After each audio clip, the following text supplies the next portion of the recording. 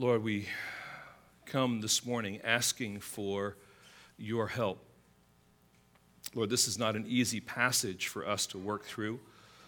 There are issues, Lord, that flow out of it that are daunting, and yet, Lord, in your providence and in the plan of walking through a book, we must deal with these things. And so, Lord, I ask that you would give us hearts that are teachable, minds that are able to think through these things carefully and clearly.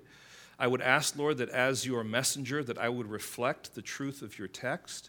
And, Lord, what we know not, Lord, would you teach us? What we are not, Lord, would you make us? And what we have not, Lord, would you give us? We ask this, Lord. We plead with you this morning. In Jesus' name, amen. Thank you. You may be seated. It's worth noting as we look back at the biblical stories, as we think through the history of Israel, and as we kind of contemplate the history of the church, that we tend to focus on the men that God used. And there's nothing wrong with that kind of focus. God did work his plan in mighty ways through many great men of faith. Imperfect men, to be sure, but men who gave themselves for the honor of God and for the cause of Christ. And when I say men, these are the kind of men that come to mind. It's certainly not an exhaustive list, but let me just rattle a few off to you. Noah, Job, Abraham, Joseph, Moses, Joshua, Samuel, David, Daniel, Ezra, Nehemiah, Jeremiah, Isaiah, Peter, Matthew, Luke, Paul, Timothy, James, Philemon, and that's just a short list. But we must never forget, because Scripture never forgets, that God also worked his plan and will through many great women of faith. And the women that would come to mind are Sarah, Rachel, Hannah, Deborah, Esther, Ruth, Naomi, Miriam, Elizabeth, Mary, Mary Magdalene, Priscilla, Mary and Martha. Again, that's not an exhaustive list, but it certainly is a list of women that we are familiar with. So the men we would call heroes of the faith, and the women we would call heroines of the faith. But in our text today, in these 7 verses, we have a text that is screaming to us of the heroism of 2 midwives by the name of Shiphrah and Puah. And when was the last time you met someone named Shiphrah or Puah? When was the last time someone named their children that you know Shiphrah or Puah? They're not common names at all, but they are beautiful names because they remind us of the power of their legacy, which is worth remembering. I remember when our children were young and our child was in the womb, and my wife and I were talking about the names that maybe we would call our children. Maybe some of you were there, or some of you have been there recently, and I found that there was a pattern that was taking place in my mind. I disliked or liked a name based on people I had known. So kids I grew up with that were a pain, they were off the list. Classmates that were strange, they were off the list. Former girlfriends, they were off the list. But good friends, faithful friends, people who loved me or looked out for me, people I respected and that were godly examples, those names were attractive to me. So the name Shiphrah means beautiful one. The name Puah means splendid one. And this story reveals to us that they lived up to their names. And friends, the text is clear that Shiphrah and Puah were the kind of women that we should remember. Moses, who's writing this account here for the second generation of Israel who are wandering in the wilderness, he wants to be sure that they remember these ladies. Now, this text and the Exodus story deliberately and purposely does something so that these ladies are lifted up to be seen. The name of the king of Egypt, if you noticed, the powerful Pharaoh of Egypt, who is someone that we really don't need to remember. He's simply just a pawn that God is using in a story, his name is never mentioned. But here, these two ladies, you want to be sure you're paying attention to them.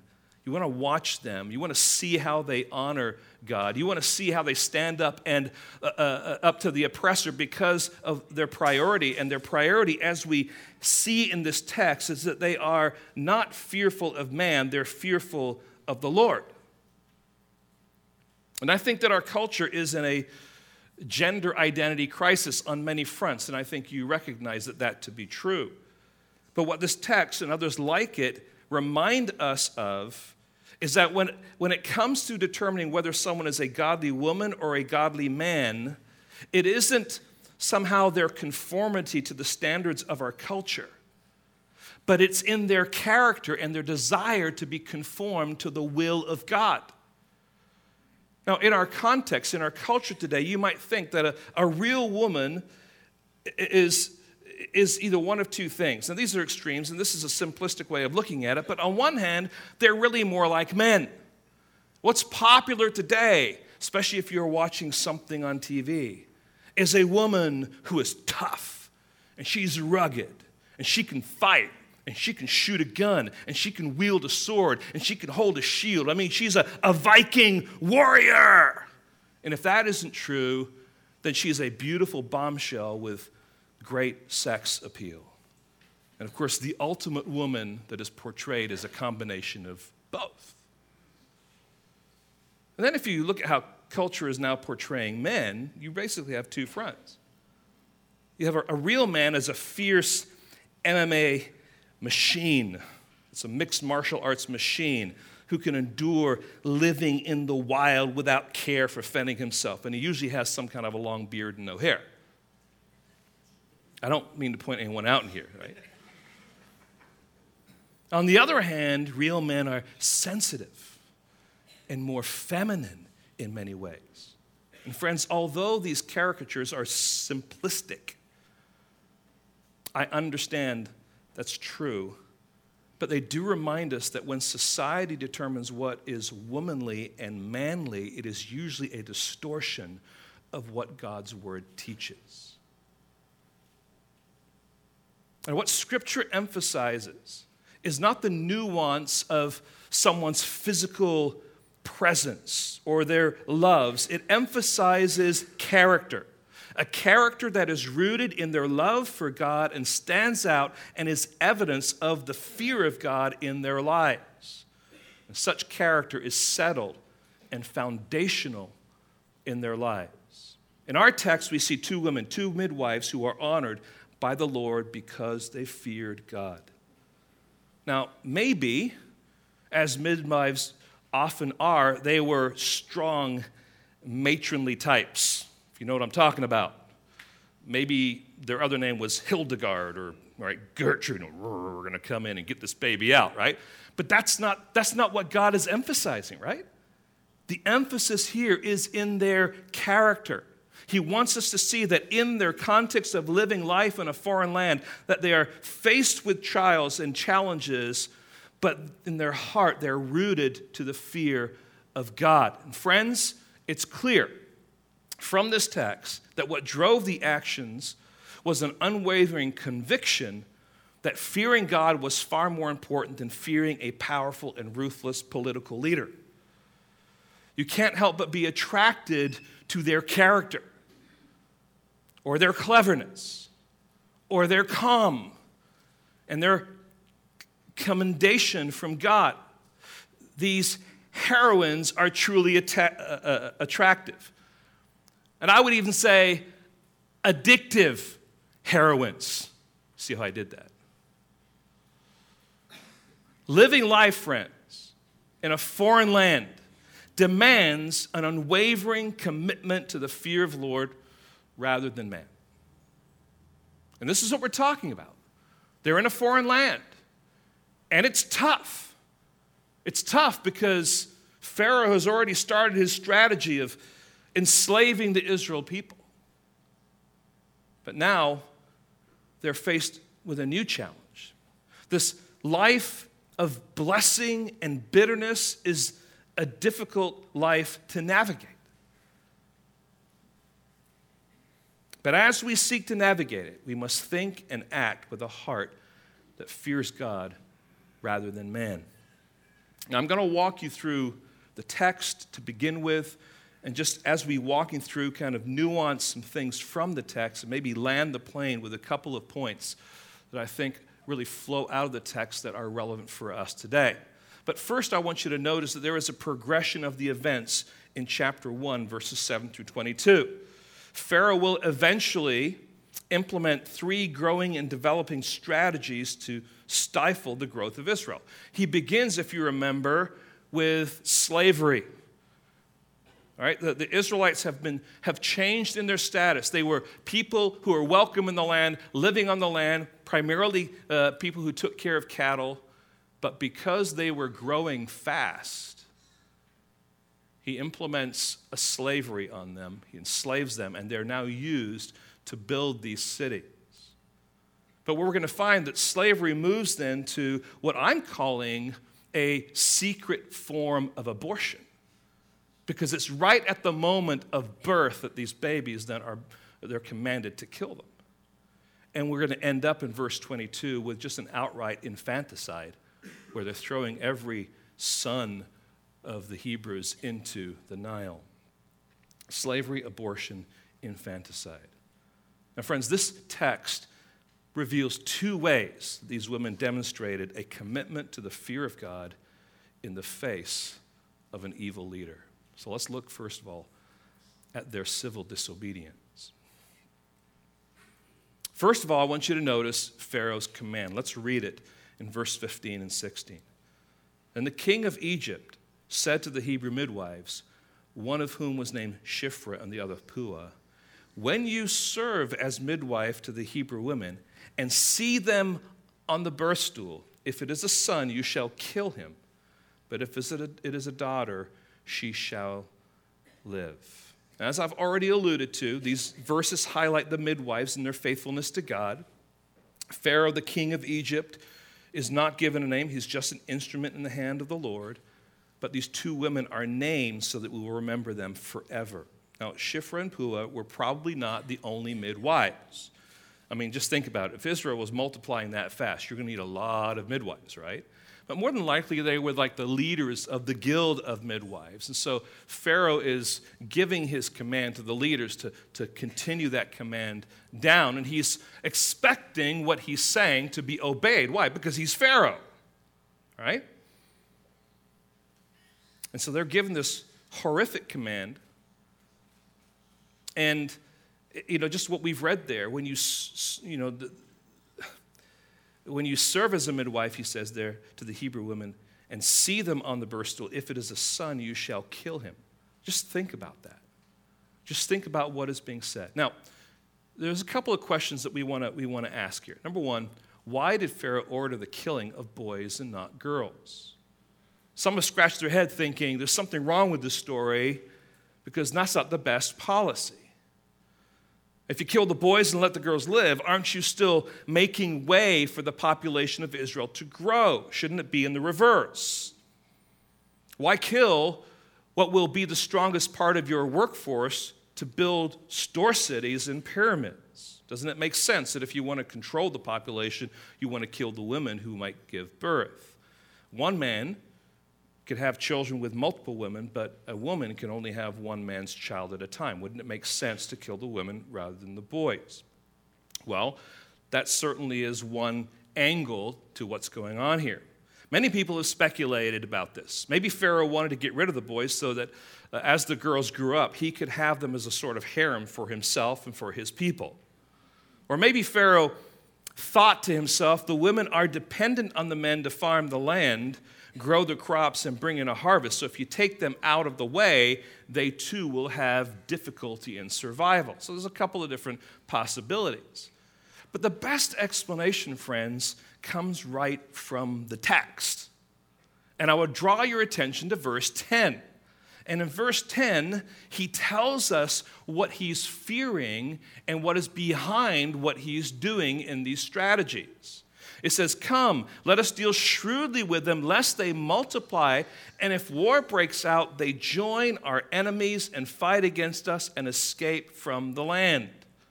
So it appears that Pharaoh's biggest priority was to take away any opportunity for Israel to join forces with the enemy. So killing the boys would take away the possibility of boys growing up and being a strong presence for any invading army for them to join. It was a long-term strategy of sorts. Now, next question is this.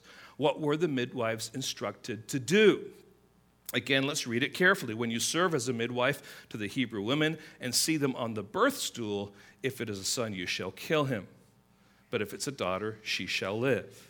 Now, the word birth stool literally translates pair of stones. And it gives a picture here of a platform or some kind of contraption or place where the Hebrew woman would actually give birth. And the idea then is that they would give birth, the midwife would take that child away and check it out. If it's a boy, that boy then would be killed, suffocated presumably. All right? If it was a girl, it would live. All right? But they were to do it quietly. They were to do it in such a way that that mother wouldn't know what happened to that child and why that child was dead. But when you pause and you think about it, there would be space between, over the course of time, if this happened, let's say in the course of a week, and there were 5 women who gave birth to boys and another 5 women who gave birth to girls, and all the boys were dead, word would get out, wouldn't it? And they would say, I don't think we want these midwives to help us here. They would be very, very suspicious. So in one sense, if you think about it, this was a plan that could only fail. It really could not be carried out well, but at the same time, it's what Pharaoh had ordered. And friends, what we have here in this edict, in this command, is the willful murder of innocent children. It is state-run, state-initiated infanticide or abortion of a particular ethnic group.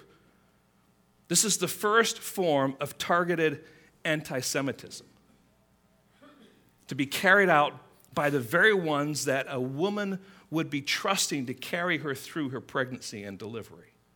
This gets to the heart of the issue, doesn't it? And it was truly an unconscionable policy that was the enemy of life. In giving this command, Pharaoh was running contrary to the creation mandate of God, in which God told his people, be fruitful and multiply. Now remember, the reason that the children of Israel are multiplying is not because they're on a keto diet or that they're taking fertility pills. There is something happening because of God's promise of blessing that is driving the multiplication of the Hebrew people. It was the promise that God gave to Abraham and reinforced to Isaac and then to Jacob. And now this blessing is happening among the people. So Pharaoh isn't really challenging the people of Israel. He's challenging God himself. He is anti-God with this commandment. And if Pharaoh is anti-God, then he's also anti-Christ. Let me draw your attention and turn your Bibles to the book of Matthew, if you would, please. Turn to Matthew. This is so important for us to see, and there's a reason why the book of Matthew begins the way it does. We take into consideration now this promise given to Abraham and this promise ultimately being fulfilled in Christ. Now notice Matthew 1:1, the book of the genealogy of Jesus Christ, son of David, the son of who? Abraham. Now obviously, son of David and Abraham, there is lots of space in between, but the point here is to say Jesus is a descendant of David who is a descendant of Abraham. You see the connection here. If Pharaoh is anti-God, then also he is anti-Christ because he is standing in the way, seeking to tear down God's plan of multiplication in Israel that would ultimately end up in the birth of Christ. I think Philip Ryken summarized it well when he says the following. Pharaoh's attempt to exterminate the sons of Israel anticipated all the antichrists of history. Wherever there is a reign of terror or culture of death, Satan is trying to destroy the work of God. The slogans change, but the sin remains the same. Whether it's Adolf Hitler and his final solution for eliminating the Jews, or communist China and its one family, one child policy, or the pro-choice movement in the West, opposition to life is always hatred of God. It's a powerful statement. I think there's a lot for us to think through there, and I would agree with what he's saying. So here is this command. Now the question is, how would the midwives respond? It says in verse 17, but the midwives feared God and did not do as the king of Egypt commanded them, but let the male children live. So the text here is very clear about how the midwives responded. Right out of the stalls, Moses isn't messing around. He's being guided by the hand of the Spirit of God, and he wants us to know that these women feared God, and that fear of God drove or motivated these women to respond in the way that they did. And although they have been given a commandment by the most powerful man that they knew, they would not be willing to follow his command. Now, I have to get your mind into the head of a midwife for a moment and consider what they're likely thinking. And I realize this is speculation, but I hope that you understand this is not too off the topic or outside the box. Midwives likely saw their work as a noble calling. We're bringing life into the world. They had dedicated their lives to medical care, to the help of women and children. They had helped many others and their babies survive desperate deliveries. And I'm sure they had had to comfort many women whose babies did not make it through the birthing process. What Pharaoh is asking them to do and to tell all the other midwives to do goes completely against their nature. The last thing Shiphrah and Puah would ever do is to take an innocent life. Now, I don't know exactly what the midwives understood. We're not told. We're just told they feared God. But maybe they were familiar with God's words to Noah, Genesis 9, verse 6, where it says this, whoever sheds the blood of man, by man shall his blood be shed, for God made man in his own image. Now, their response ultimately is, I don't think so. But more formally, it comes in two different parts, right? First of all, there's a refusal. They did not do as the king of Egypt commanded them. And then there's a protection dynamic. They let the male children live. It's all stated in one sentence. But we're not going to do what you want us to do, and we're going to make sure that these boys live. You get that? There's two parts to this here. It's not a passive response, but an active one. All right? They would not do as Pharaoh commanded, and they made sure the male children would live. This was their mode of operation for some time. Months, years. We're not too sure exactly the distance between verse 16 and verse 18. What the midwives did in refusing to obey the command of Pharaoh in Egypt was what we call today an act of civil disobedience. Pharaoh, the civil authority over Egypt, and therefore the Hebrew people, gave the midwives a direct order, and they disobeyed it. Now, friends, this is what God's people have done through the years and should always do when the laws of men contradict the laws of God. We are citizens of a heavenly kingdom first, and that kingdom is the kingdom where God sits as the final authority. We're citizens, secondly, of our various countries.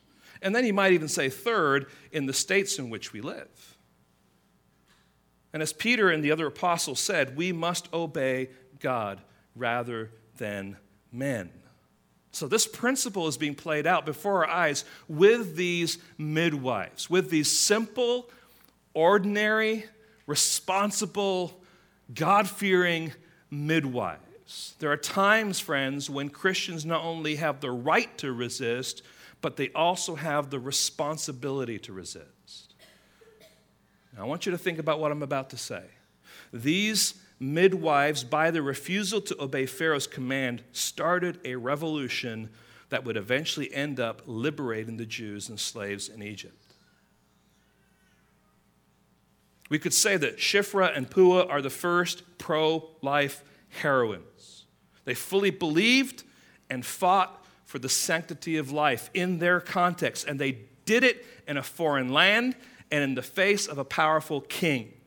They truly are women of conviction and courage, and they are to be admired and held in honor and as an example for us all. May God raise up more Shiphrahs and Puahs. And as you're thinking about a name for your daughter, put them on the list. I know you'll cross them off really fast, but remember the legacy. Remember the legacy.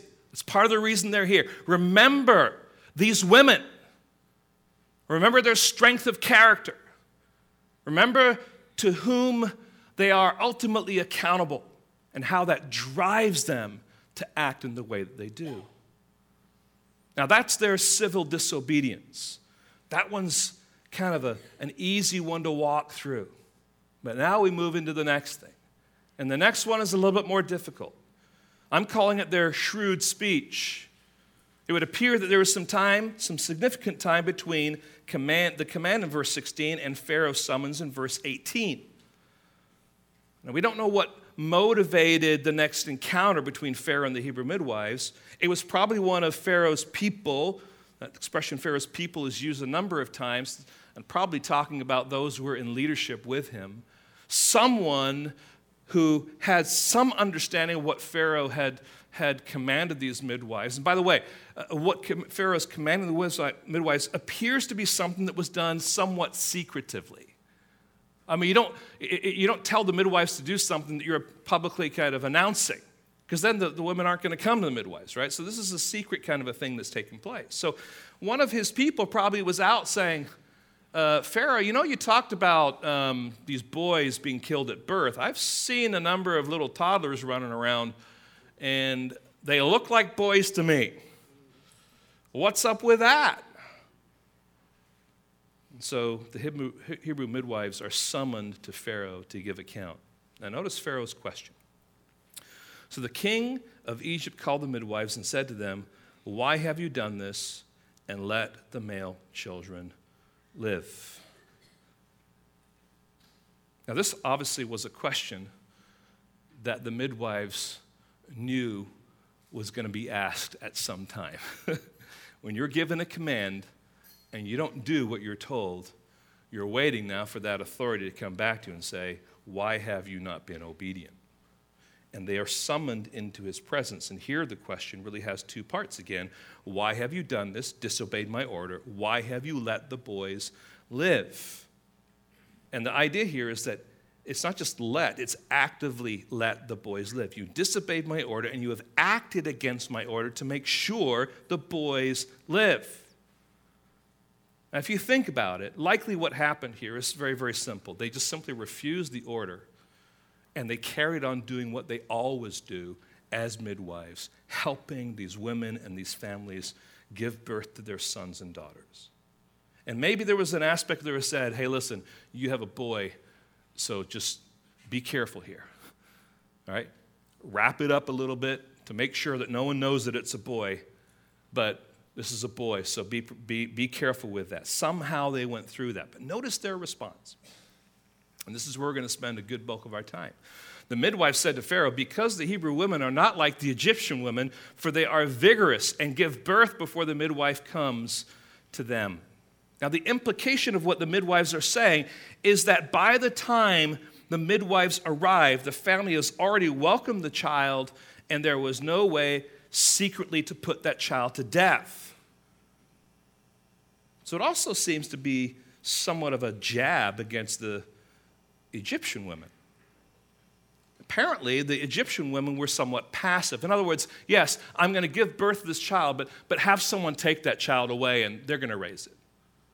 Whereas the Hebrew women went that way. They were vigorous. They were going to give birth to that child, but they wanted that child right away.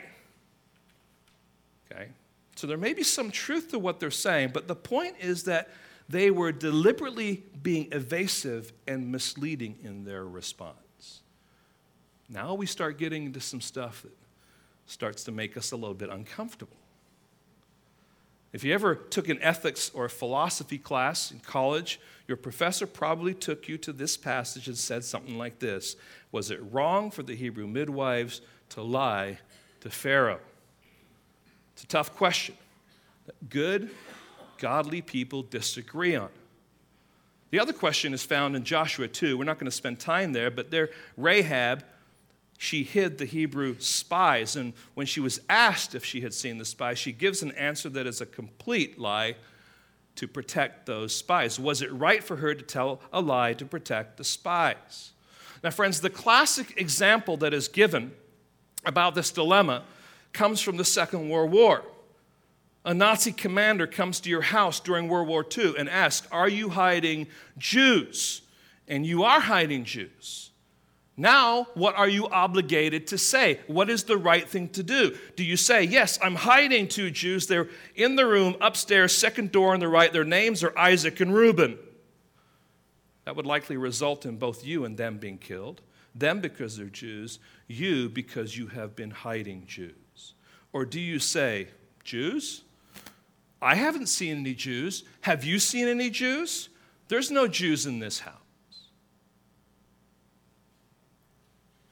Now, are you obligated to tell the Nazi officer the truth?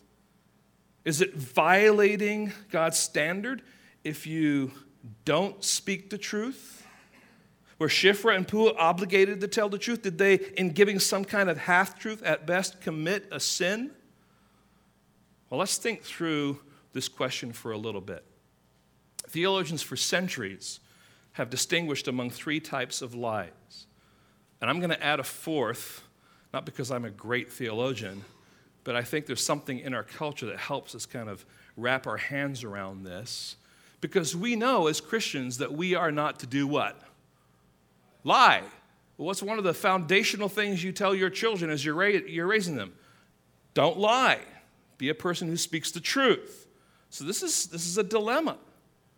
So first of all, as we think about the different kinds of lies, there's first of all the malicious lie. And the malicious lie is a lie that you make to serve yourself and to harm your neighbor. It's always wrong. It's the kind of lie that the 9th commandment is talking about, where it says, "You shall not bear false witness against your neighbor." You're saying and speaking an untruth about your neighbor. Should never do that, okay? In that context. Then there's what's called a jocular lie. I know, jocular, what does that mean? It comes from the word, right, joking, jesting, right? To amuse with falsehood. It's the lie that could be right or wrong depending on the context. A few years ago, we had a bunch of people gathered in my house, probably about 50 or so of them, so that I could surprise my wife on her birthday. And I'm sure that in the whole process of, "Hey, honey, what are we doing today?" that I said some things that weren't exactly truth.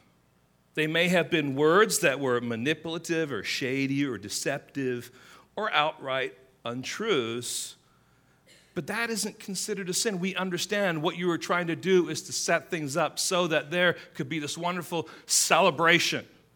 Now, someone who is a black and white Christian who cannot kind of comprehend that would say, well, if you're going to have a surprise birthday party, make sure you don't lie.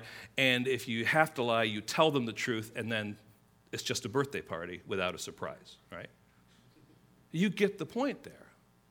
The goal there really isn't to lie. The goal there is for them to experience the wonder and the beauty of having a surprise time with friends.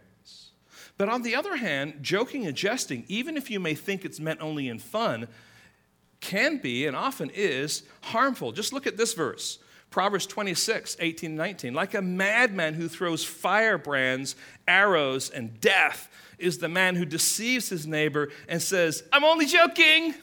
I mean, imagine you're outside your house and it's in the evening or something like that, and there's some guys that are walking around and they got fireworks with them. And they start shooting off the fireworks in your direction, like, we're going to get it close to them, and one of them lands on your car, sparks fly, and it singes your face. And they come down and say, oh, I'm so sorry. We were only joking. Ha, ha, ha, ha, ha. Friends, that's no joke. So there's a bad side and there's I would say, a positive side, and we kind of wrestle with that.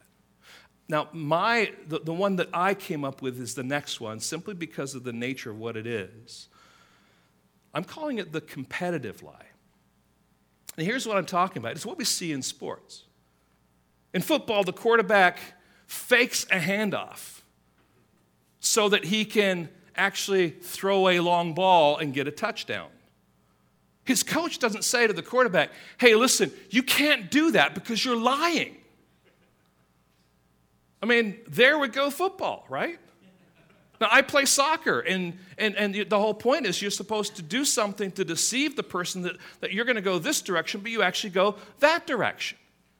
And when it comes to things like wrestling, a wrestler might say, I'm going to go for your head, but actually ends up going for the legs and pins that person. The point is they're using deception to accomplish their goal, right? So there's this idea of a competitive lie. In all sorts of competitive sports and games, there is an understood acceptance of deception that is all part of the game, whether it's soccer, boxing, basketball, chess, or Uno. We understand that, okay? But it's this last one that's really the issue here. And this last one is called the lie of necessity. Now, I think it's important that we emphasize the word necessity. Because I know some of you moms right now are thinking, Pastor Rod, I wish I had not brought my kids this morning. Right? Because I don't want them to go say, Pastor Rod said it's okay to lie. No, a lie of necessity. Let's think through this. This is the one that has caused a lot of controversy. In fact, two great theologians that we know, John Calvin and Martin Luther, disagreed on this. Luther would say what happened here with the midwives and with Rahab was a glorious lie. Calvin would say, oh, they should not have lied because God in his providence would have accomplished his purposes regardless. Okay? Well, two different sides. And you might come down on the plane in two different ways. My point is that good, solid theologians of history would come to two different conclusions on this, right? So this one asks the question, is it ever appropriate to tell a lie in order to serve and protect your neighbor? Well, it might be good for us to try and define what a lie is. Listen to what Sam Storms says. A lie is an intentional falsehood that violates someone's right to know the truth. But there are cases in which people forfeit that right to know the truth. Just think about that. A lie is the intentional declaration or communication of a falsehood designed to deceive someone who has a moral and legal right to know the truth. A lie is telling an untruth to someone to whom you are morally and legally obligated to speak the truth. There are, however, certain occasions in which you are not under obligation to tell someone the truth. And he gives the example in times of war, criminal assault, etc. John Piper says, anytime you lead a person to believe a falsehood, it's a lie. He goes on and says, it is possible to be a godly person who walks by faith and yet in extreme situations that are life-threatening feel constrained to lie in order to obstruct wickedness. Now see, the lie of necessity here. Not just, oh, it's okay to lie. So I would argue that under dire circumstances, it is appropriate to tell a lie. Now again, you might think, I can't believe my pastor is saying this. My kids are here this morning, and if, Pastor, you open Pandora's box on lying, I will never hear the end of it. Friends, I understand it's dangerous, but friends, living life in a foreign land is dangerous. Let me give you a few more illustrations to tease this out a little bit. Imagine you had 3 beautiful daughters. One day, a group of men came to your door, and they said, we want your daughters. Hand them over or let us in so we can take them, have our way with them, and sell them into sex trafficking. What are you going to do? Well, I have to speak the truth. They're upstairs, playing in the room. Would you like me to get them for you? Is that how you're going to respond? Are you going to try to overpower them? You probably wouldn't be able to. Or are you going to lie to protect them? It's a lie of necessity. It's an extreme situation. It's there to protect innocent people from wickedness. And think through this. Friends, when people's actions and intentions are evil, they have lost the right to expect the truth. Let me say that again. When people's actions and intentions are evil, they have lost the right to respect the truth. It would be insane to say to these people, yes, my daughters are upstairs, let me have them come down so they can go with you. You would be violating your responsibility, if you were the father, of your responsibility before God to protect these girls. Simply because I have to speak truth. Now, I understand the objections. Let's think through them. I'm sure that some of you right now are having a difficult time. You're struggling a little bit because you're coming at it in a very black and white way. In your culture that you grew up with, you've always understood lying to be a sin, and you are right. God says it is a lie. So no matter what the situation is, you always tell the truth and trust that God has it all under control. That's the kind of paradigm that you and I have grown up with, and I'm not saying there's anything wrong with that. But what I do want to say that there are examples in Scripture that give us some illustrations as to the possibility of a circumstance where a lie of necessity is the right thing to do. Let me give you another example. This comes from Dietrich Bonhoeffer. And he says this: a teacher asks a child in front of the class whether it's true that his father often comes home drunk. It is true, but the child denies it. What is the child to do? Does he tell the truth about his father and bring shame on his family and on himself? Does he disclose to the class something that is a private matter, only for their own family to know and understand? Or does he lie by denying it? Bonhoeffer says the child is not wrong to lie. He suggests that it is the teacher who is at fault here rather than the child by abusing the relationship and the expectation that the truth be told within the classroom setting. The teacher exploits the obligation to tell the truth to force the student to reveal his father's weakness in front of the class and to violate his family loyalty. You see, friends, sometimes we need to be able to think rather than just function on something that just appears to be black and white. Now turn with me to Exodus chapter 20 and verse 8. Exodus 20 and verse 8. We know this as the section of Scripture called the Ten Commandments. I want to walk through a couple of them with you, and I want you to see that although we hold the Ten Commandments up as dear, that there are some illustrations of the spirit of those commands that even the Lord Jesus himself affirms when they are not necessarily upheld. Exodus chapter 20, verse 8. Excuse me, I need to get there. Remember the Sabbath day, keep it holy. 6 days you shall labor and do all your work, but the seventh day is a Sabbath to the Lord your God, and on it you shall not do any work, you or your son, your daughters, your male servants or your female servants, your livestock, or the sojourner who is within your gates. Now here we have the fourth commandment. It says, remember the Sabbath day to keep it holy. Yet David and his men ate some of the showbread on the Sabbath. And Jesus uses that illustration, uses that story, and basically says it's not a violation of that fourth commandment. Yet we would read it and say they violated the fourth commandment. Jump down to the fifth commandment. What does it say? Honor your father and mother. Yet Jesus says you can't be my disciple unless you hate your mother and father. Say, okay. All right. The sixth commandment, what does it say? You shall not murder. But if you turn to Exodus 22 and verse 2, you don't have to right now, but if you were to do that, you would find there that there are guidelines to protect yourself and your possessions and your family by killing an intruder. And it's the same here in the 9th commandment. Thou shalt not bear false witness against your neighbor.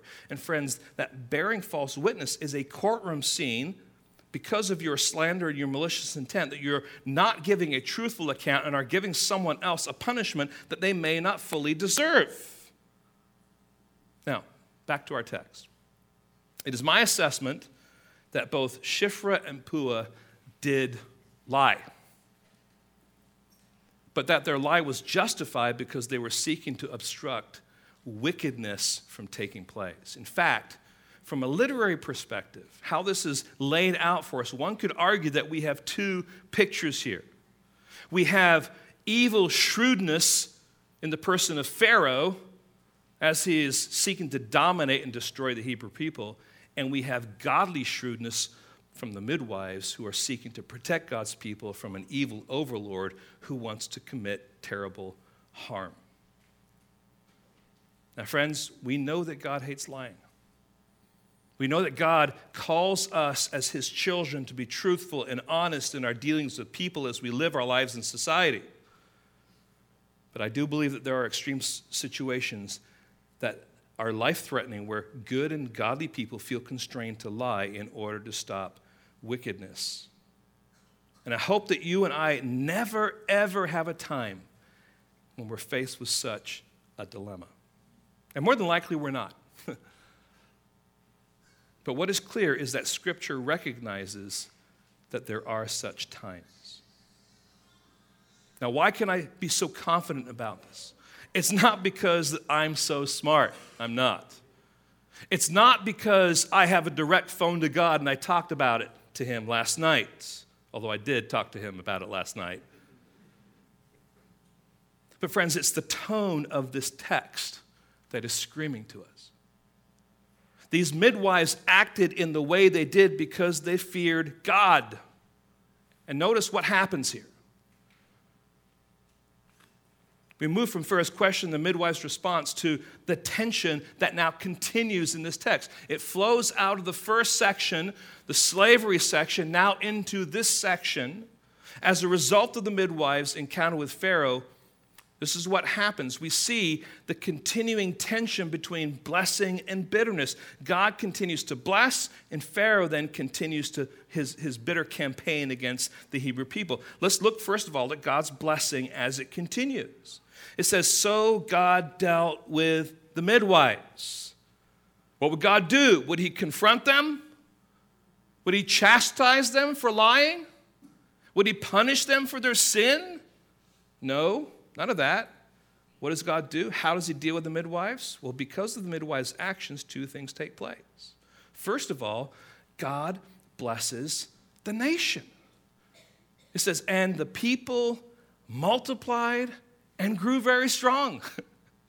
God continues to fulfill his promise to Abraham, Isaac, and Jacob. No earthly king will hinder God's purposes to keep his promises. God will do what he desires. No king, however powerful, will stand in his way. Why? Because he's God, and he keeps his promises. But not only was there the blessing to the nation, notice what happens. There's a blessing to the midwives. And because the midwives feared God, he gave them families. So not only does God commend them for their valiant defense of the people of God, he blesses them personally. Friends, do you notice there's no condemnation of their lying to Pharaoh, only a commendation that they feared God. This text is saying, here are two women that are your examples. So we see the blessing that continues in the nation and the midwives, but we also see the bitterness that continues here. And verse 22 is chilling, isn't it? Then Pharaoh commanded all his people, all right, all his cabinet, all the leaders there. Every son that is born of the Hebrews you shall cast into the Nile, but you shall let every daughter live. Pharaoh's goal is to stop the Israelite people from growing for fear that they will rise up and join Egypt's enemies. Why? They're too mighty. and there are too many of them. Again, we go from slavery to abortion. Now we move into infanticide. Kevin DeYoung captures the significance of this when he says the following: sadly, that is not the last time that sort of command would be given. Throw the baby boys into the Nile.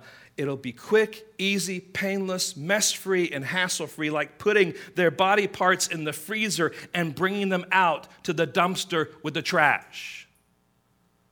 He continues, surely it is no coincidence that the first plague that came upon Egypt was to turn the Nile into blood. You want a river to bleed? The Lord asks, I'll give you a river of blood. My friends, this is powerful stuff. And yet, even as we move in this story, you would say, well, okay, where's the deliverance? God continues to bless, and bitterness continues to also increase. I do find it a little intriguing, though, don't you?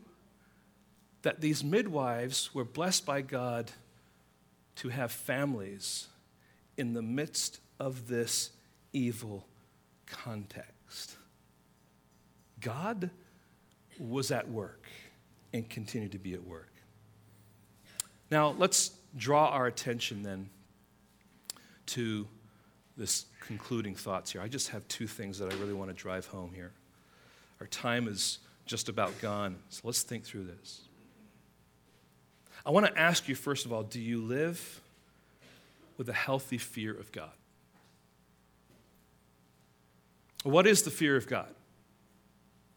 It is to recognize that the God of Israel is the one true God and is worthy of our worship.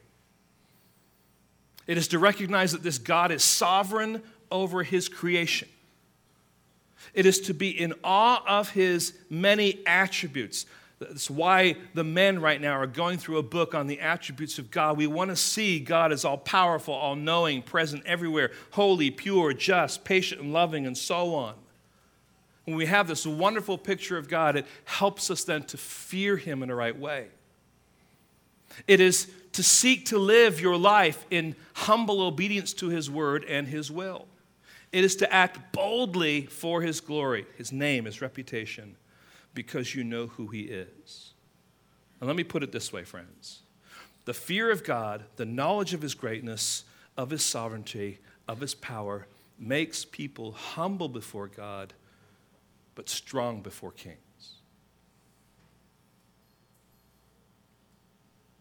It makes little people into great people.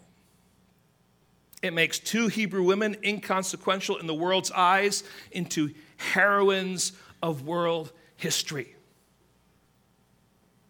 Isn't it wonderful that one of the great books of the Bible begins with two women who, because they feared God, took on the Pharaoh of Egypt with all his power and majesty and left him looking like a fool.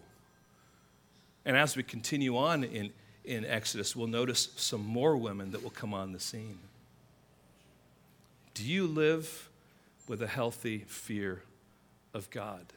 I want to encourage you, friends, mark that as a characteristic that you are shooting for in your life. It motivated these midwives to make hard decisions in hard circumstances and ultimately to glorify God. Secondly, do you grieve over the rampant desensitizing of the killing of innocent children in the womb? I'm going to say this carefully, but I think this is very, very clear in Scripture. To be pro-choice is to choose to violate the life that God has already chosen. That little baby in the womb is a baby that God has created. Your choice is not the issue. The life of that child is the issue. And I know it's complicated with all sorts of things that are happening maybe in someone's life. To be pro-choice is to shake your fist at God while at the same time claiming to be compassionate. I fear that in the West we have more compassion for how we treat our pets than we do for the innocent child in the womb. We read the story and we're horrified by Pharaoh. But we go to work and people talk freely about the killing of children in the womb. It's a sad state of affairs for our culture. Friends, what is driving your view on the practice of abortion? Is it what society preaches? And friends, you can be sure that they have been and are preaching their own gospel that matches their agenda. Or is it what God has already said? Does the fear of God drive your worldview so that the choices you are making bring honor to God? Two things really flow out of this text, right? Fearing God, protecting the innocent. These midwives are an incredible example for that. My friends, as I mentioned earlier, the Lord Jesus Christ himself understands what it's like to have the world against him. He understands what it's like to run against the current. But he endured the shame. He endured the suffering. He went to a cross. He died on that cross to provide deliverance for all those who would put their faith in him. We who were enslaved are now set free. These women allowed these children to live, yes, even into slavery, but this was the beginning of the deliverance.